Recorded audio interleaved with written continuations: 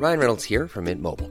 With the price of just about everything going up during inflation, we thought we'd bring our prices down. So to help us, we brought in a reverse auctioneer, which is apparently a thing. Mint Mobile Unlimited Premium Wireless. How to get 30, 30, bit to get 30, bit to get 20, 20, 20, bit to get 20, 20, bit to get 15, 15, 15, 15, just $15 a month? Sold! Give it a try at mintmobile.com/switch. $45 up front for 3 months plus taxes and fees. Promo rate for new customers for limited time. Unlimited more than 40 gigabytes per month. Slows full terms at mintmobile.com. Hello, Chris Evans here. Thank you so much for downloading this week's podcast of the Best of the Breakfast Show with Sky from Virgin Radio. Coming up this week, the fantastic Fearne Cotton talks reinventing her Happy Place Festival online. Robert Webb of Peep Show fame tells us all about his brand new Come Again audiobook, voiced by none other than Academy Award-winning Olivia Colman. HRH, the Duchess of Cornwall, shares the winning stories from this year's 500 Words Final. And super sophisticated comedian Tom Allen discusses the current series of Channel 4's Bake Off, The Professionals, and how it's been such light relief during lockdown. All of that plus so much more coming up. Vassos, who's the first guest? Our next guest made her name on kids' TV, brought us up on the radio, and never stops inspiring us with her books, podcasts, and on-stage presence. Please welcome to Virgin Radio, it's our very own, now virtual Happy Place, the wonderful Fearne Cotton. Hey, what an intro! If only we had the guest. She's dropped off. Oh. So Fearne's festival, the Happy Place Festival, took place for the first time last year. She had two festivals. She had one down south and one up north. One in Cheshire at Tatton Park and one in Chiswick. And this year, for obvious reasons, it's gone virtual and it's going to last a whole month and it's free to attend virtually. And she's got her pals like Gary Barlow and Craig David and Keith Lemon and Gok Kwan and Emma Willis and Clara Amfo and Reggie Yates. And she can tell us more because it's not my festival, it's hers. And she's on the line. Good morning now, Fearne. Morning. Hurrah! How are you? Yeah, You okay? I'm really good. I can hear you perfectly. My broadband is absolutely A-OK this end, I think. All right, but it's a two-way street, Fearne. That's not how it works. I know. I'm so sorry. Okay. Anyway, I'm here now. I can hear you. It's not your fault. All right, so you've turned your festival virtual. Good decision, big decision. When did you make it? How did you make it? Well, it was a tricky one because obviously we were kind of holding out to see what was going on with the strangeness of this year. And then it kind of became quite apparent that this was, we were in this strangeness for the long run. So we sort of made the bold move to cancel all the venues that we'd booked, but hold off on telling the talent because we had this inkling that it could work in another way. So then we got to work on sort of looking at if it could work digitally. And the more kind of research we did on it and the more we had a sort of a big think about what we could do, we thought, actually, I think we're onto something here. Everybody's on their screens a lot more, but everybody feels very disconnected. So the festival is essentially sort of bringing all of the content we'd planned to life, but online. And hopefully we'll also bring that sense of community and connection that we've been missing from not being able to go to, a fitness class, a yoga class, meeting up with friends, going to a festival this summer. So we're really hoping that people enjoy it. It's for a month. There's a new fresh schedule every day for a month from the 12th of June, and it's completely free. So you just head to the website, which is happyplacefestival.com, and you can roam around the site and subscribe to any classes that are coming up in the month and listen to talks, do yoga, meditation, gong baths, arts and crafts, cookery. There's all sorts of things going on that you can take part in. Stunning. I mean, to start a festival anyway, you did that last year, that's no mean task. And the things you learn from doing your first ones are, exponential and infinite. And then you get geared up for your second year and then you can't do it. And then you think, what the heck, let's have a 28-day festival online. And that, I mean, the programs you've got lined up, that also seems like another mountain. So who helped you get to the top of this one? Well, as you say, it's a complete team effort. We've all had sort of like lots of ideas that we needed to collate and condense and really kind of work out the best way of doing things. And I've got a brilliant team who work on Happy Place all year round, whether it be the podcast, the festival, the charity initiatives that we're running. And it's been a huge team effort of about 15 people to help me get it off the ground. And also a lot of texting friends like Craig David and Gary Barlow and Bryony Gordon and Clara Amfo to say, look, would you be up for doing a Zoom chat or a Zoom session or whatever? So everybody's managed to make it work in their free time. And, you know, it has been a lot of work and slightly stressful at times, but I'm really happy with what we've put together. And I'm feeling excited now. Like, the stress is dissipating a little, and I'm starting to feel excited about it. Which is exactly like a festival. You know, we've talked about this before. You know, I was taught this by the guys from Glastonbury. You know, what you do is you work night and day to set your festival up, but the second people start to come through the turnstiles, you have to let it go. You have to let it do whatever it's going to do. And you're at that point virtually now. Interesting. Now, here's my next question. Can you guess what my next question might be, Fearne? No, because I know how your brain works, and it can go off in many directions and tangents that are unexpected. Fearne, here's my question. What if your 28-day virtual festival, what if it explodes beyond any kind of recognition, and you can't put it back in the box, and this is the way forward? What if the virtual festival, the 28-day virtual festival in the summer for everyone to access at home, is the thing? What about that? Well, I think there have been so many pluses from lockdown that we've managed to kind of take away, and I think one of them is that people are enjoying working from home, doing workouts from home, you know, not having to leave the house so much to, you know, travel or go across the city they live in or wherever they live. So I hope that does happen. And I think we could possibly look at next year, you know, doing both and doing the live festival and maybe online. But, you know, this is a big kind of experiment for us, and there's going to be moments that work and moments that don't. So we're going to just sort of sit and watch and see what happens. But I would love it to do well and for people to enjoy it. And, you know, let's just see what happens. It's slightly terrifying, but in a good way. No, I think it's going to be great. I think it's going to be fantastic. I think, you know, again, this is a situation that's been forced upon us. But I think anybody who's continuing to do what they did before, but finding out now more than ever they're doing it because they love it, even if they sort of realise that anyway,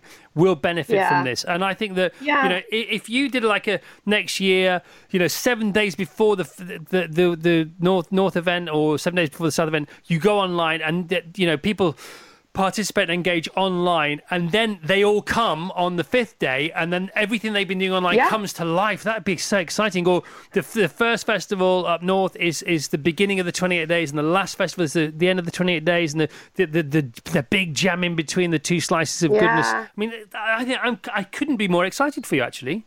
There you go. Well done. Where do people go again if they want to get involved? happyplacefestival.com, and it's all free. Roam around, see what classes you like the look of, subscribe, and get ready to hopefully have a nice month of trying new stuff. Love it. Well done, Fearne. The best of the Chris Evans Breakfast Show with Sky on Virgin Radio. He's not just one of our most successful comic actors. Our next guest is now conquering the written word. His debut work of fiction, Come Again, is coming to your ears via audiobook, and he's persuaded an Oscar winner to narrate it. Please welcome the wonderful Robert Webb. Good morning, Robert. Hello. Welcome. How are you? I'm very well, thanks. I'm having a morning off from my new job as primary school supply teacher, so I'm very excited. Good for you, mate.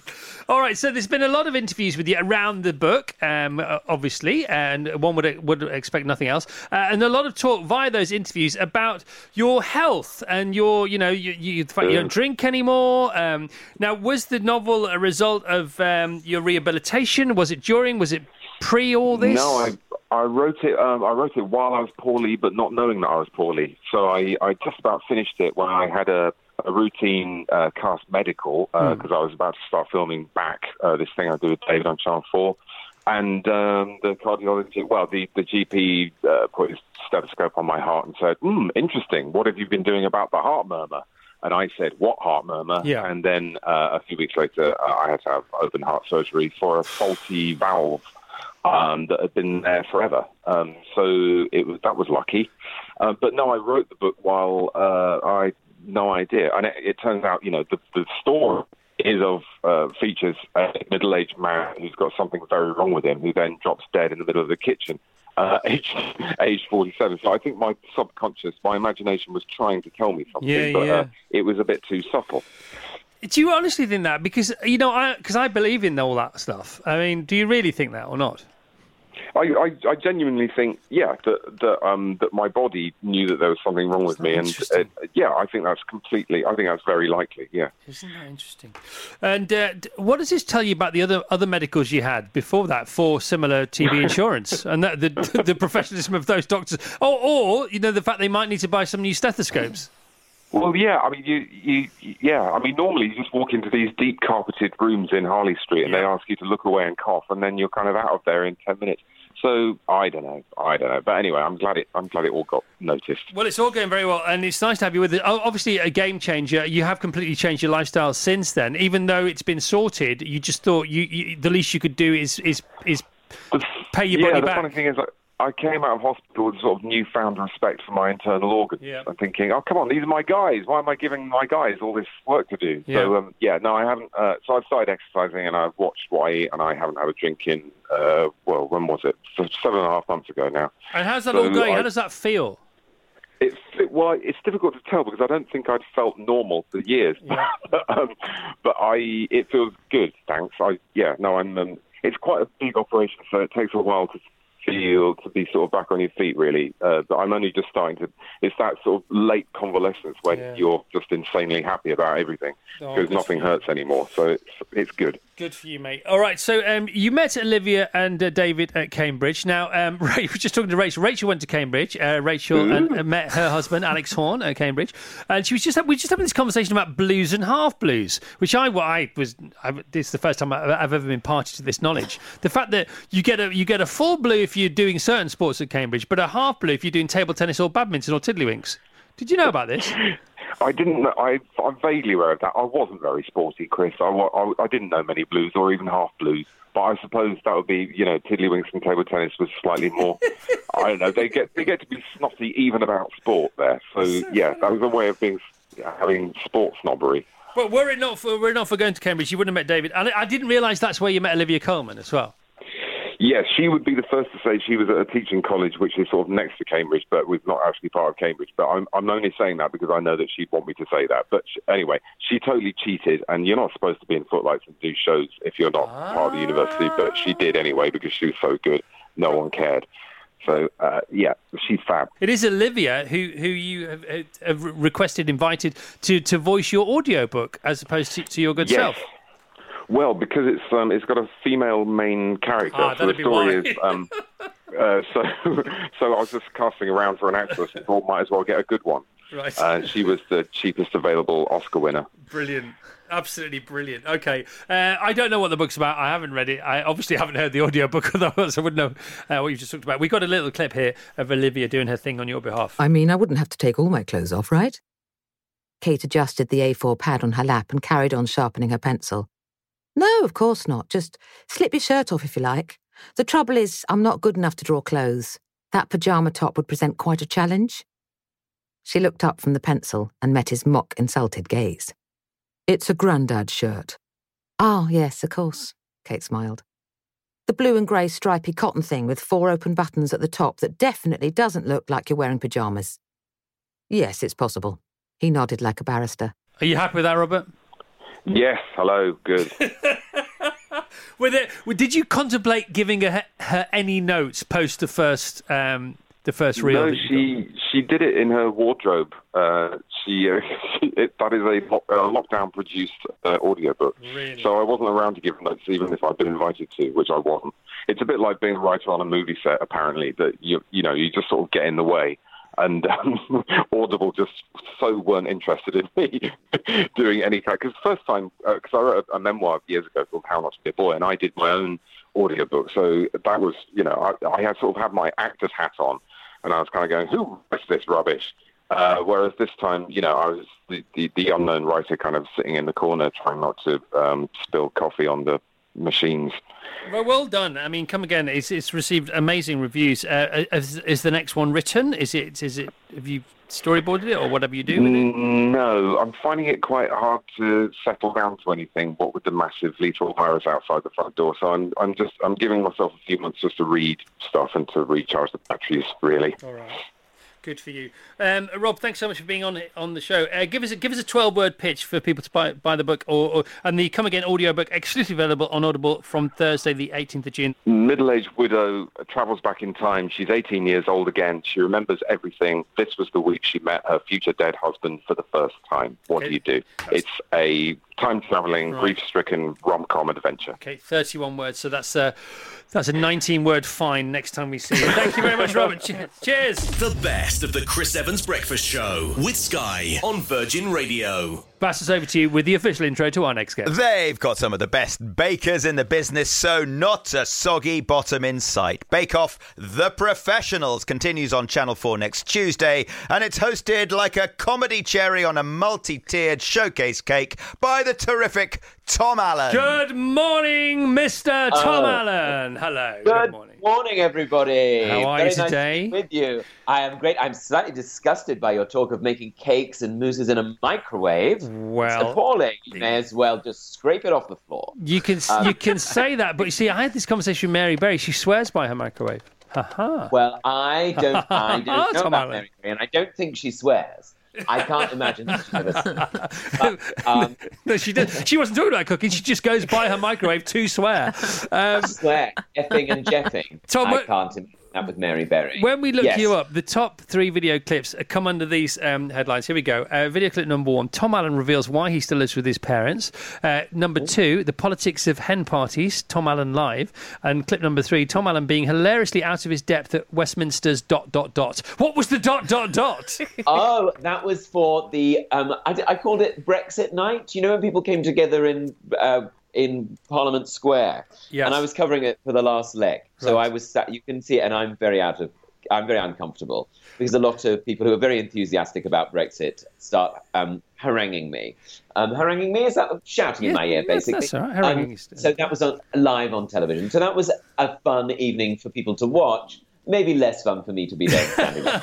And people always say to me, "Oh, it was set up. I bet that was a plant, wasn't it? It was a plant." I go, "No, it wasn't. I was stood there with people, and they were very, they were very interesting people. That's just say that, shall we? In the interest of being unbiased. When we do something like that, and you said it was fun to watch, but interesting to actually be the centre of. When you're in the car, you're in the car driving home, or however you got home that night, what do you think? Do you reflect on a program like that, a moment like that, an experience like that? What were your thoughts going home? Well, I was pleased, to be honest, that it got a response, and that. Because I think that's true of any, like you were saying about people engaging with you saying Marmite. It's all kind of like if we listen to the radio or on television, you want to have moments that people feel something about. Yes, and I suppose we had a bit of I managed to I think make people laugh by kind of looking very uncomfortable with all these people shouting at me. And I kind of thought, well, there's probably some worth in that. Hopefully, that people go, well, actually, if we laugh at these moments that a lot of people felt very strongly around. Maybe it diffuses their power, diffuses their tension, and makes it kind of a bit more. I don't know. Brings out the humanity maybe a little bit. So I was proud of that. I'll say that I was proud of that. But I was also exhausted because the whole thing had been very stressful, and I thought I was going to be dragged across Parliament Square. So in many ways, it was just a joyous sense of relief. Really, very different. The cake program I co-present. We have episode 4, the final episode of this year's take of the Bake Off the Professionals. If you had to entice somebody who's not watched the first 3 to watch the final episode, how would you do that? Hardworking chefs make elaborate sugar showpieces that smash on the floor. They do make these wonderful sculptures, and they're so clever and they're so elaborate. Right. And then sometimes they fall on the floor, and it's terrible and it's terribly sad. But then sometimes I do laugh. All right. What's the best thing you've had as a result of working on the Bake Off? What's the best thing you've tasted as a result of working on the Bake Off? Millefeuille, which with basically custard and crispy pastry with icing on the top. I mean, you can't make it in a microwave, so you might not like it, Chris. I don't know. Well, you could have a go. You could have a go. You could have a go with with a rich tea biscuit and some bird's custard. Are you casting aspersions on my baking prowess? I am doing more than that, I'm afraid. I wouldn't possibly say. From a great height. From a great height, smashed on the floor. Yes. Have you ever had tarte Trépassien? No, but I have. Is that something to do with a trapeze artist? Because I might have. It's from Saint-Tropez. Oh, Saint-Tropez, no. yeah. What do they do in Saint-Tropez? What do they have there? You just put in mind of it with your milfoy. I think the milfoy may be the distant cousin or the other way around. But anyway, the point is absolutely gorgeous. They do small ones, big ones, some as big as your head. Give them a flick, a twist of the wrist. That's what the baker said. Well, I bet. Was it like a custard slice? Is that what it is, Chris, or what? No, it's like there's lots of strawberries, lots of cream, and then the trapezium, the secret recipe of it all, the RX-7, the Coca-Cola mystery of it all, Coca-Cola mystery of it all, is whatever is around it. Cinnamon, probably cinnamon. Is it cinnamon? Probably. Yeah, now you say it, yes, you're probably right. Go to America, everything tastes of cinnamon. Have you noticed that? Bacon and cinnamon. That's all anything tastes of in America. How's your mum and dad? How are they doing? How's lockdown? They're fine. They're downstairs. You probably heard one of their friends probably phoning a moment ago. They're the only people in the whole country who've still got a landline. But they're fine. They're fine. They've been watching Frasier downstairs. They love to watch Frasier. I love Frasier. I love Frasier. They've watched it in the cycle like 8 times, but they love it. And it's great. It's a great program. I'm not saying it's not a great program. Okay. But come on, move it on to Cheers or something. But then they're fine. Thank you, Chris. And they'll be very glad to hear your good wishes towards them. Have you learnt anything in lockdown about yourself? I have actually. I've learned. Well, I read a book on codependency, and I've learned a lot about that. I think I'm codependent. There you go. There's something light. With your parents? Well, just with everybody in the world. I'm just constantly searching for approval. Isn't that terrible? I don't think you could relate. You couldn't relate to that. I don't think. But, I think showbiz. It's quite. Showbiz is riven with that kind of neediness, isn't it? I think. Yeah. Well, I tried to get more into. Oh, and I've learned I can jog as well if I do the breathe. If I make sure I breathe, you must make sure you breathe. Otherwise, jogging is a nightmare. But I've done more exercise than I've ever done before, and I feel great on that. I've juiced, and I've got in touch with myself and read a book on mindfulness. So I've learned a lot. If you haven't done that, then I don't know what you've been. All right, Tom. Lovely to speak to you, my friend. I'm sure it is. And thank you very much for letting us plug our show. We hope your listeners enjoy us. We're on Tuesdays at 8 o'clock. Okay, Tom Allen, Bake Off the Professionals, Episode 4, Channel 4, next Tuesday, June 16, 8 p.m. The best of the Chris Evans Breakfast Show with Sky on Virgin Radio. Hey, I'm Ryan Reynolds. Recently, I asked Mint Mobile's legal team if big wireless companies are allowed to raise prices due to inflation. They said yes. And then when I asked if raising prices technically violates those onerous 2-year contracts, they said, "What the f*** are you talking about, you insane Hollywood ass?" So to recap, we're cutting the price of Mint Unlimited from $30 a month to just $15 a month. Give it a try at mintmobile.com/switch. $45 up front for 3 months plus taxes and fees. Promo rate for new customers for limited time. Unlimited more than 40 gigabytes per month. Slows full terms at mintmobile.com.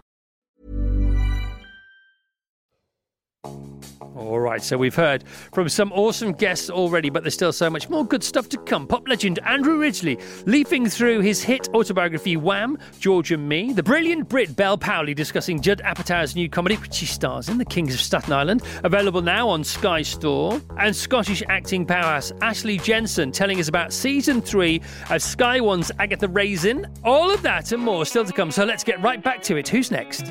If you have laughed in the general direction of a television in the past decade, it's probably something to do with our next guest. She's donning the high heels once more as everyone's favourite PR turned Cotswolds super sleuth for Series 3 of Sky One's smash hit Agatha Raisin. Please welcome the awesome Ashley Jensen. Good morning, Ashley. Good morning. Morning, Chris. How are you today? I'm very well, thank you. I've got a beautiful sunny day here. Whereabouts are you?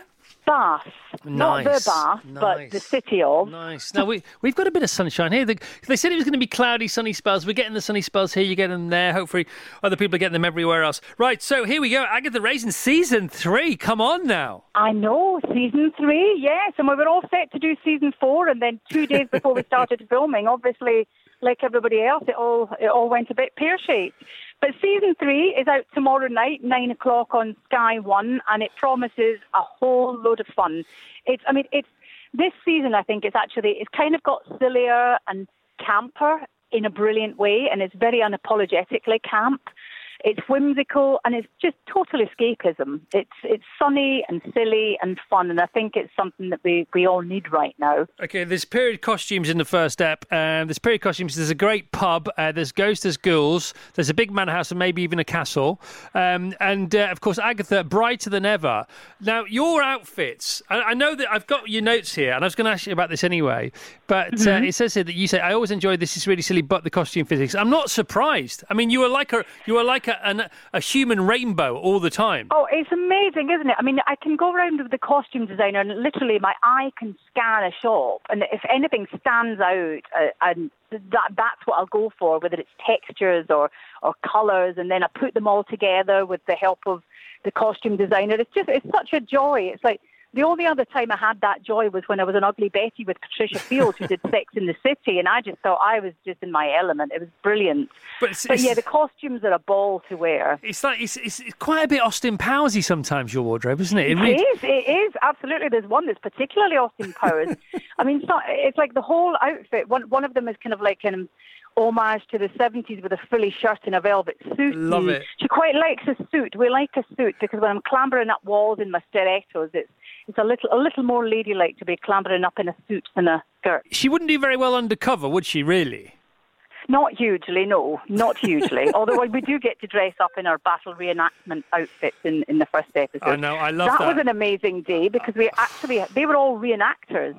Were they real reenactors, were they? Real reenactors who camped out and all had their own stalls with their own... There was a guy that had medical implements from the period, and they were cooking stews with the herbs and the meats that they would have used during that time. It was quite fascinating. It's funny because when you're in the pub, and obviously you're in a pub, you're in period, which is now, and then over in the corner are these people in medieval garb, and I thought, oh, hang on a minute, are they ghosts? Should they be there? Are they invisible to you? But no, they were just the local reenactors having a post-reenactment local pint. Reenactment, exactly. And then to see Jason Barnett, who's a ridiculous cop dressed as a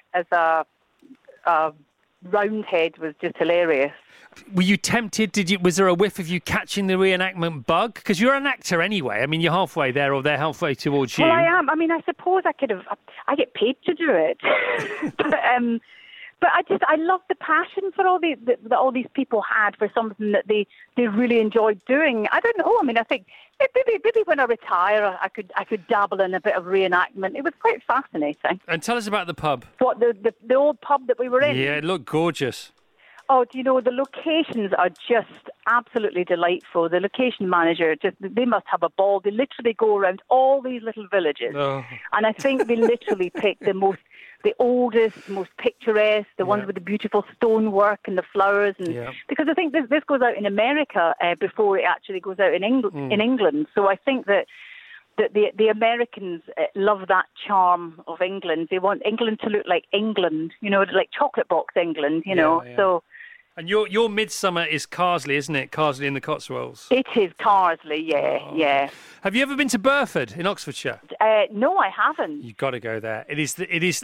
If any place in the whole of maybe the world could be sort of confused for a film set, there's no place that can really exist.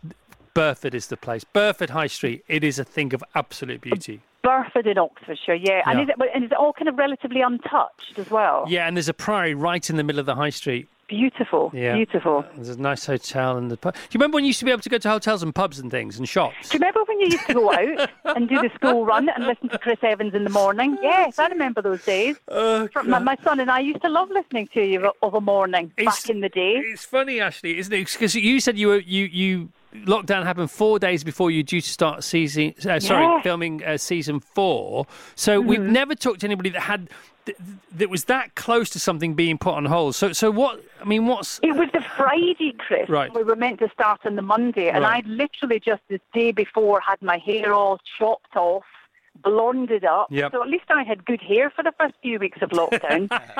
I'm back to cutting my fringe with the nail scissors. And longer, like most of the country. Okay, you're 12 weeks locked down now, so that shows 12 weeks on hold and counting. Any idea of when you might start filming? And if so, how could you film anyhow, I suppose? I don't know. I mean, I don't even know what the restrictions are. I mean, at the moment, I just don't see how it can possibly happen imminently. I mean, when we locked down in March, they said it would probably be September, but I mean, who knows?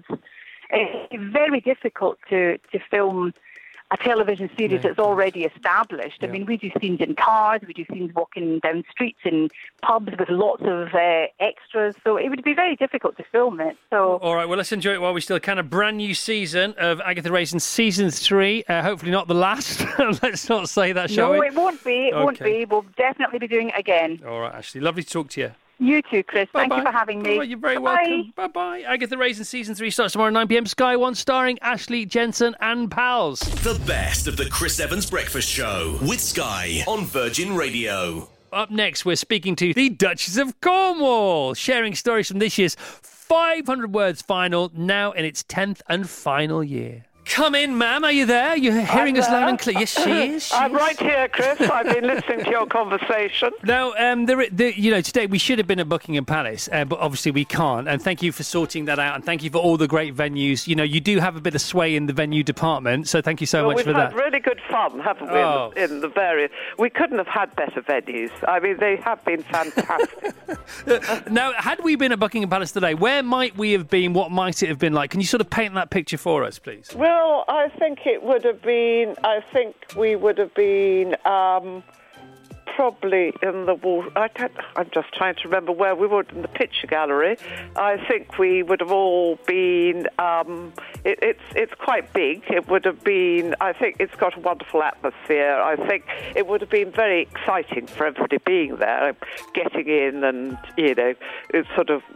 You know, going into the venue and seeing all the pictures and, you know, finding a place which, you know, you've looked at and actually never been inside. I think it would have been very, very exciting for everybody. But we're hoping, fingers crossed, you never know, some of these restrictions stop. We may have a party there later. Okay, so we're looking towards, you know, our best guess of the best scenario would be somewhere in the spring, late summer, early spring, perhaps, even if the nights are getting a little darker, of some kind of celebration of the last 10 years, particularly this year's finalists who didn't get to have the big live final. That's what we're hoping for. That's what we're all currently working towards. Is that right? I think, wouldn't that be wonderful if we could do it? Yeah, that would be That would be a really proper celebration. It would indeed. So fingers crossed, as they say. Everything crossed down here. Now, the last time we've done this before, virtually, as I said, talking to Zoe there, we had the judging panel. We were all virtual. We were all Zooming. Was that your first Zoom? Had you Zoomed before? It wasn't. I've got rather professional Zooming now. I've got very nervous the first time. Right. It's something I never thought I'd do. I'm so used to looking at people face to face. It's an odd experience, isn't it? Because you can't actually look somebody in the eye. You know it is. And you were joined by a special guest. You had a little assistance in your judging. Do you remember your little friend at the window? I do remember my little friend, the squirrel. Yes. just share a little bit of your judging assistant with the rest of the world, yes, please. Yes, he was very helpful. Okay, he's a special squirrel, isn't he? A very special squirrel. But, I mean, the one I remember most, Chris, was... do you remember Hampton Court when you brought your car? Chitty Chitty Bang Bang? Yes. Yes, I do. That was such fun, wasn't it? We all piled into it at the end of the show. It's all been fun. And then we had the Queen's Road barge, Gloriana, as well on the Thames. I mean, you know, if you start thinking about it, you know, it's been a real sort of bottomless pot of gold, hasn't it? It's been so joyous. It's been so much to celebrate. It's been so wonderful. You've been amazing. Well, I've loved every minute of it. You know, I love reading. I love reading to my grandchildren. Yeah. So, you know, it was something that I couldn't have wished for something I'd enjoy more. It was really good fun from the beginning to the end. And of course, you made it. You made it all happen. You were a star.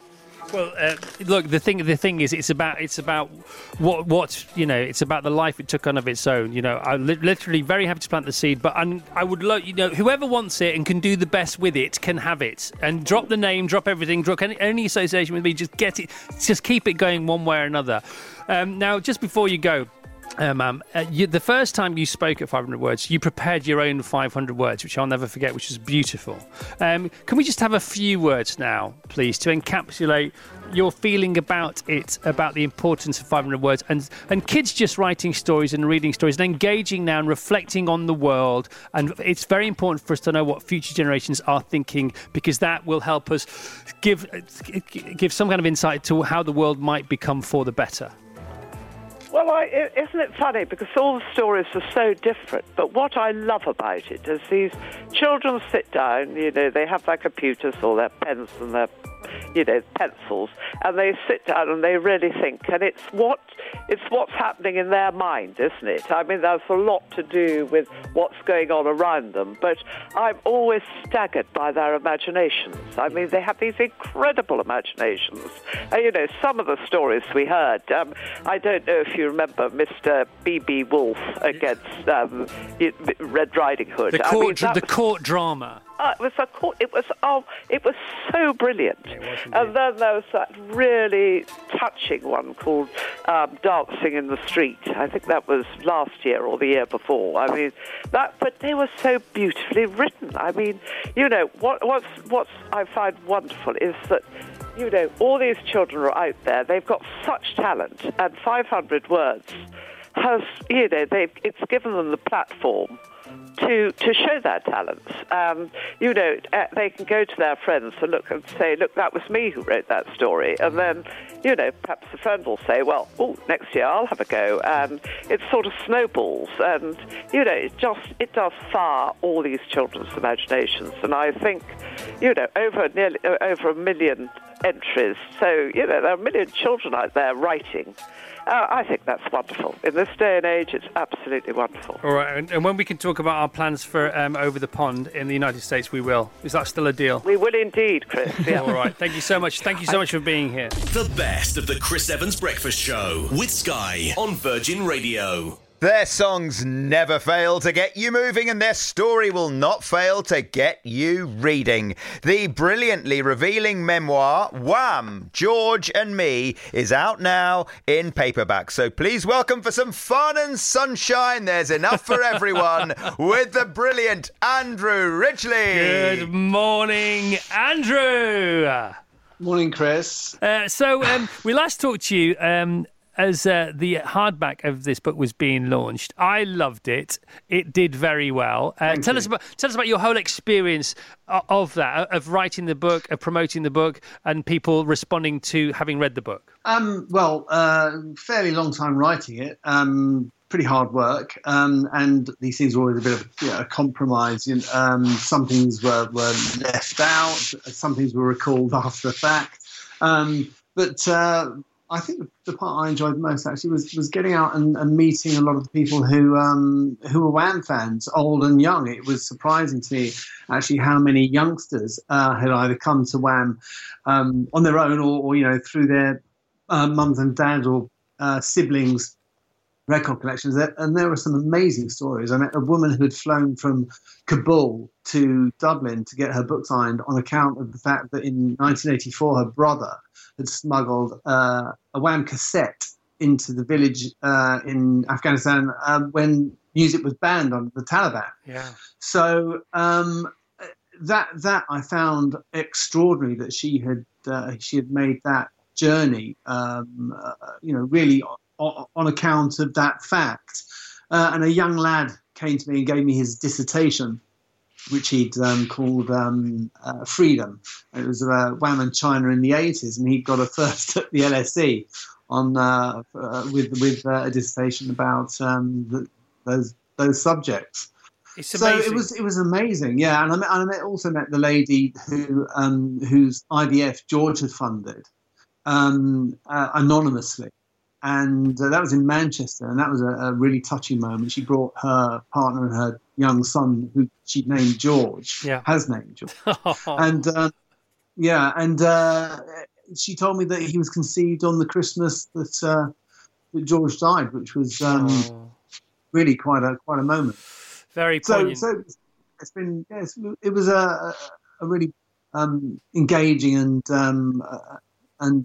good experience. Did it surprise you, the depth of connection people have had because of yours and George's band and your music? It did a bit, yeah. I think I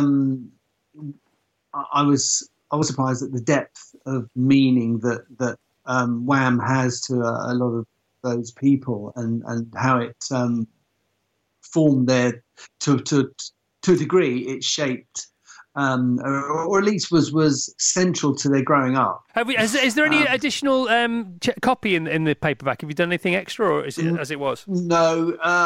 No, it has a new cover, and I think that's it. To be honest, so I'm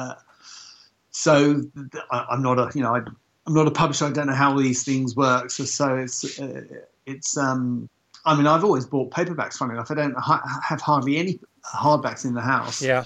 So I imagine that it should do well. There are lots of people buy paperbacks. Yeah. I hope it does well. Anyway. Okay. Well, it would be a great. It would be a great beach read if we were allowed back on all beaches. I mean, of course, we're now allowed back on UK beaches, but I think we'll be okay. I think this will see its way to overhead lockers on certain planes to certain places in the near future. That's just my sunny disposition. Yes, fingers crossed. What do you think? So what are you up to? What are your plans for the summer? Have you put everything on hold?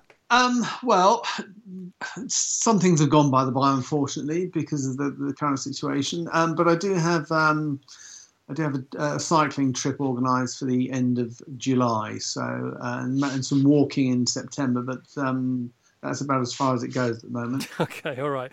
And Andrew, what might you do with Wham? What are the Wham related stuff? Is there anything else on the horizon a little more prescient? I'm hoping to develop I've proposed a Wham documentary to the George Michael estate, and we're discussing that. So that would be something that I think would be a fantastic project for me personally to be involved with, and my partners in that. I just really need to persuade the George Michael estate that there's it would be good for the legacy. And there was talk of a motion picture before. How has any discussions like that have they evolved at all? I was approached by Sony Pictures. Unfortunately, there doesn't seem to be an appetite for that from the George Michael estate. So that's not something that I envisage happening anytime soon. But never say never. No. Never. I would hope that the positive argument can be made, and that they will see that it will give a great many people a great deal of pleasure. I think it's a good luck story. It's a feel good story. It's got a happy ending, and I think it would be a marvellous thing for people. Yeah, and also give us all an excuse for a Wham dress-up night out, because we love a bit of that, don't we? Yeah, and an after party. Yeah, oh yes. Well, book me in for that, just in case it happens.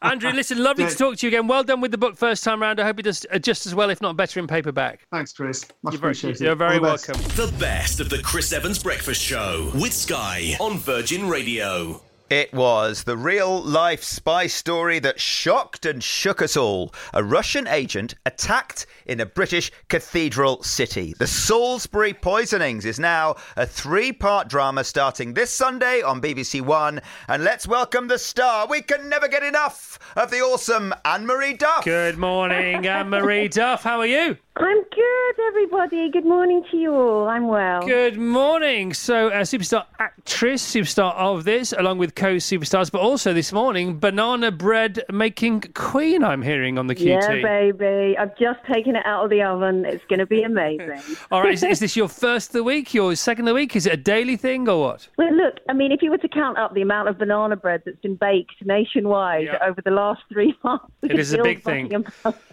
Are we still enjoying it? That's the thing. And, and have you zhuzhed it up a bit? Have you pimped it? Are you toasting it? Are you making it less banana-y, more banana-y? Is there any sort of orange pith going in there? Tell us about any twists in the tale as far as your recipe's concerned, Anne-Marie. Well, my recipe, I use oats. So I blitz them up and make oat flour, and I put lots of nuts in it, like pecans and walnuts, stuff like that, and it's delicious. Right, now nobody minds a heavy banana bread as long as the slices are thereafter thin. You can have a thick slice as long as you have a lighter banana bread. Which category might yours fall into? Well, you know what? It kind of works because it goes quite gooey because of the oats, and you just put a little bit of butter on there, and it is just amazing. All right. Now, that would be the perfect snack while having some top-class entertainment via the telly box on Sunday night. I watched your programme yesterday, and I was going to watch the first episode, the first of 3, because you were on the show today, and that would be the respectful thing to do. But I watched all 3, Anne-Marie. It is absolutely brilliant. It's come out so well, hasn't it? We're very proud of it. You know, we worked so hard to tell the story of those people's lives properly and kindly that I'm just so delighted with the way it's been received by people. It's just amazing. Did you come anywhere close to getting it, as a reader of newspapers and a watcher of telly and a listener of radio at the time, to what you realised what was just the beginnings of it when you started to work on the script? Not at all, because the press representation was generally, the 2 funny Russians, and Dawn Sturgis wasn't this ideal person. And, so it was amazing for me to find out so much, because there really were a lot of blanks, weren't there? We had no idea how severe the situation was, truly. And everybody in it did exist or does exist? Yeah. Okay, everyone in it is a real person, and as you know, at the end, we really discover that, don't you, when you see the final images. Yeah, let's not give that spoiler away, but I love it when that kind of thing happens at the end of stories that you think may be fictional, then you realise, oh my goodness me, it's all true. It was all true. Yeah. So did you go to? I mean, there are shots of you in Salisbury. How long were you there for? How did the locals react to the story being brought back to the fore? Were they more glad to see the back of it? Was it something they welcomed or not? Well, we filmed around Salisbury an awful lot instead of being on the spot, because we wanted to be polite and not upset people by reenacting things that might be upsetting. Mm-hmm. So we did a wee bit in Salisbury. I went down there and had a mooch about before we started filming to get a sense of the place, and also to hang out with Tracy, who I play. So I did a bit of that. So we filmed in and around. We did a tiny bit in Salisbury, but mostly around. And I didn't realise the severity of the lockdown, the longevity of the clean-up process. I had no idea about any of it. And I just knew from the first few minutes when, Rafe Spall gets the call back at HQ, his character gets the call, who also exists, of course. We know about him, and his character, the policeman involved, who almost died. He was almost a victim and almost miraculously recovered, didn't he? And no, his life, Nick Bailey is the man, and his life was completely altered. It's been a long old road for him since recovering from the poison. It really has. What was the most sort of shocking thing that you uncovered or discovered? I think the most shocking thing for me, and this all sounds strange, is that there was only one fatality.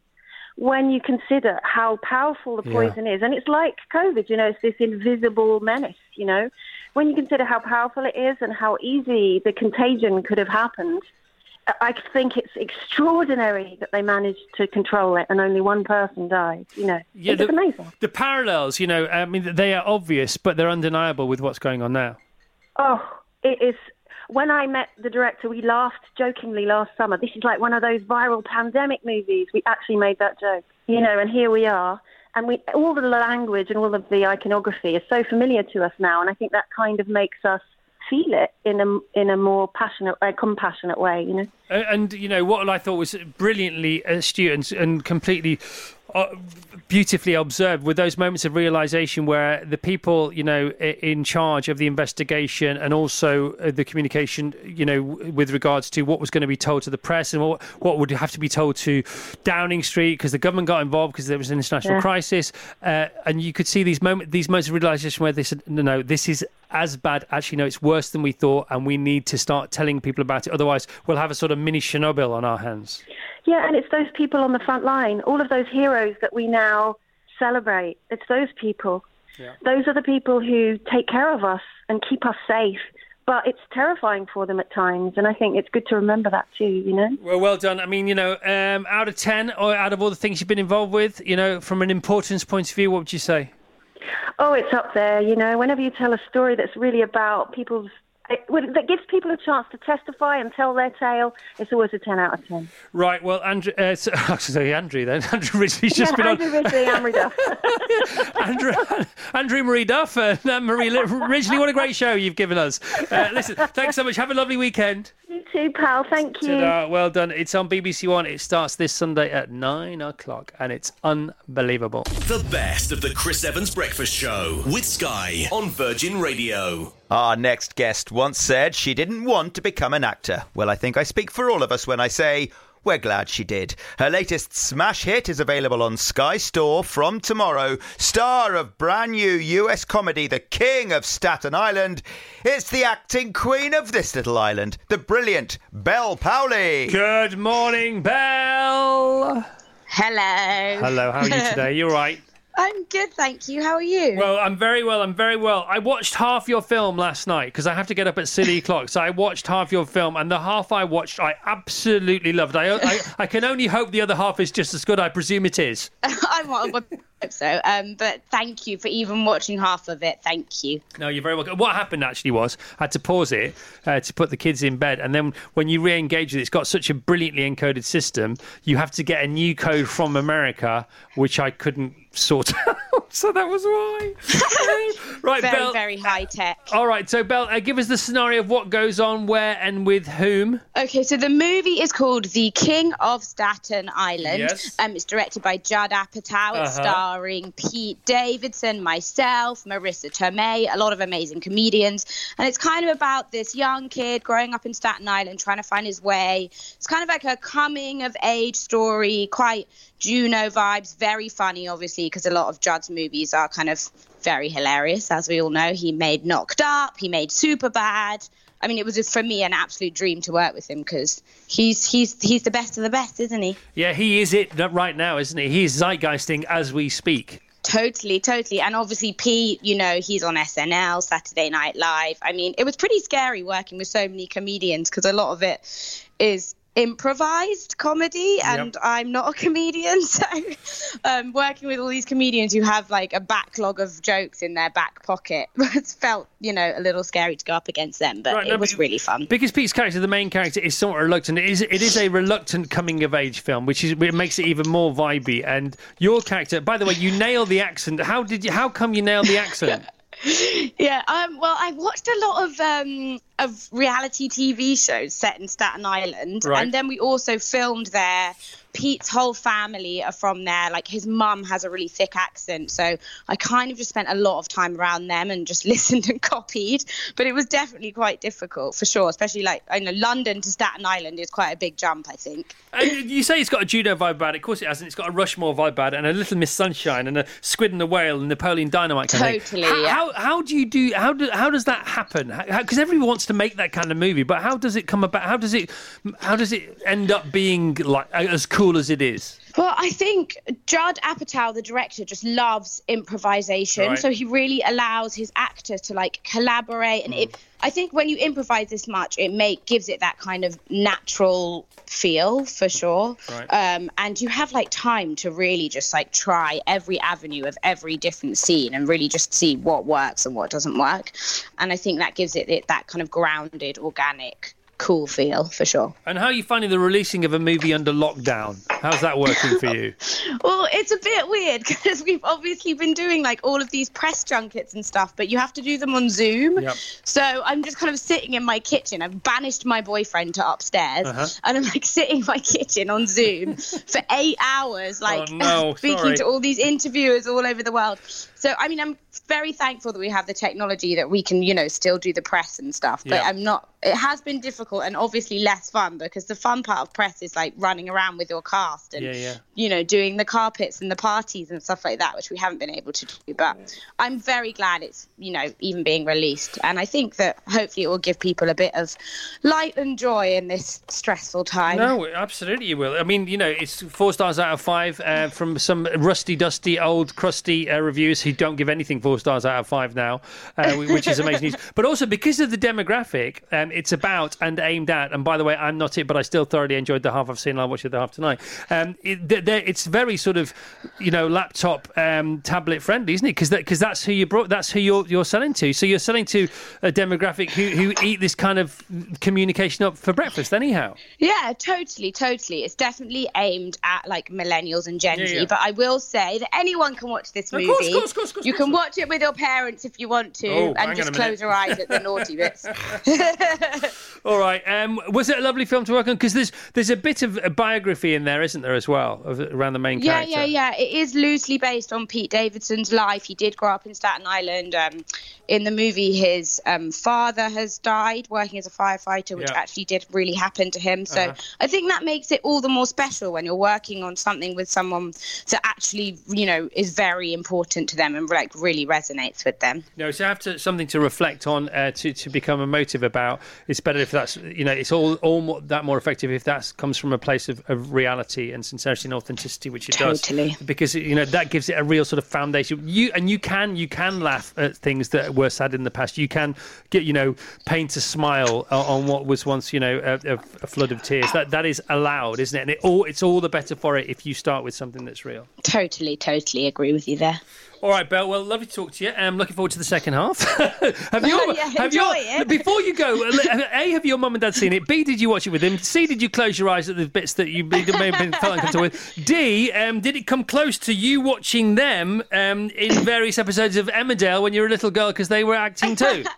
Oh my God, I did watch my dad in Emmerdale when I was younger, and I remember in Emmerdale, like he had I think he died in it or something, and I was so young when I watched it. I was so scared because I thought it was real. It was really sad. You thought it was a family video. You didn't realise you were an actor getting paid for it.